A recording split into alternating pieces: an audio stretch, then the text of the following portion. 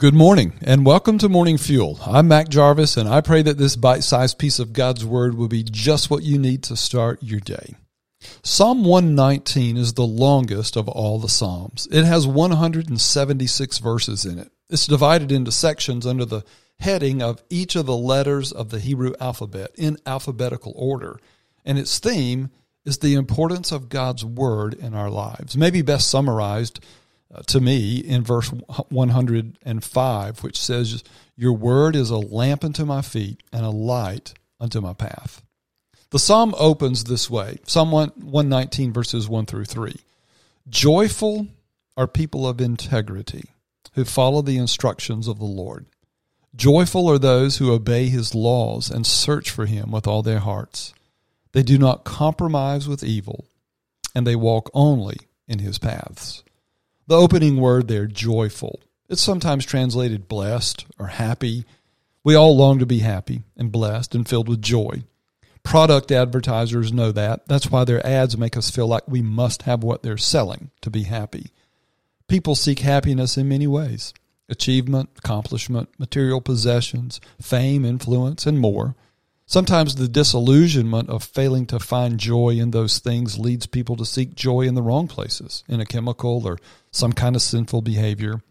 There's a place in our lives for accomplishment, material possessions, and the like, but we all soon discover that the joy that they bring is short-lived. The psalmist speaks of where long-lasting happiness is found. It's found by those who have integrity of heart. No, they're not perfect, not flawless. Only God is that way. But they deal with their imperfections and they overcome them with being and doing what is right according to God. And that happens when we follow his instructions. Integrity is the word. Integrity is rooted in the character of God. It's a Christ-likeness of the soul. It's intentionally striving to live a life that's pleasing to God and honors God, and in doing so, it always honors self and those around us. One of the greatest challenges to developing this kind of integrity is learning to reject the standards of this world and the ungodly desires and inclinations that emanate from our own hearts, and instead choose to live by God's standards and his instructions that he has given us in his word. It means seeking to know God's will. The psalmist called it searching for God with all their hearts, and then being obedient to it. When we're obedient to God's word, we're doing what's right. And that's the kind of integrity that God offers to you to have. And his promise is joy, happiness, and blessing. I want to pray that for you.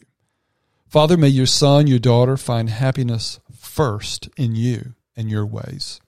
Everything else makes sense then. That kind of joy is never taken away. It lasts forever. May they choose to follow your instructions over those of their own hearts and of their friends and of this culture when they clash with your perfect will. May they search for you with all their hearts. May they obey your commands, and may they walk in your paths. I pray that for them in the name of Jesus Christ our Lord. Amen.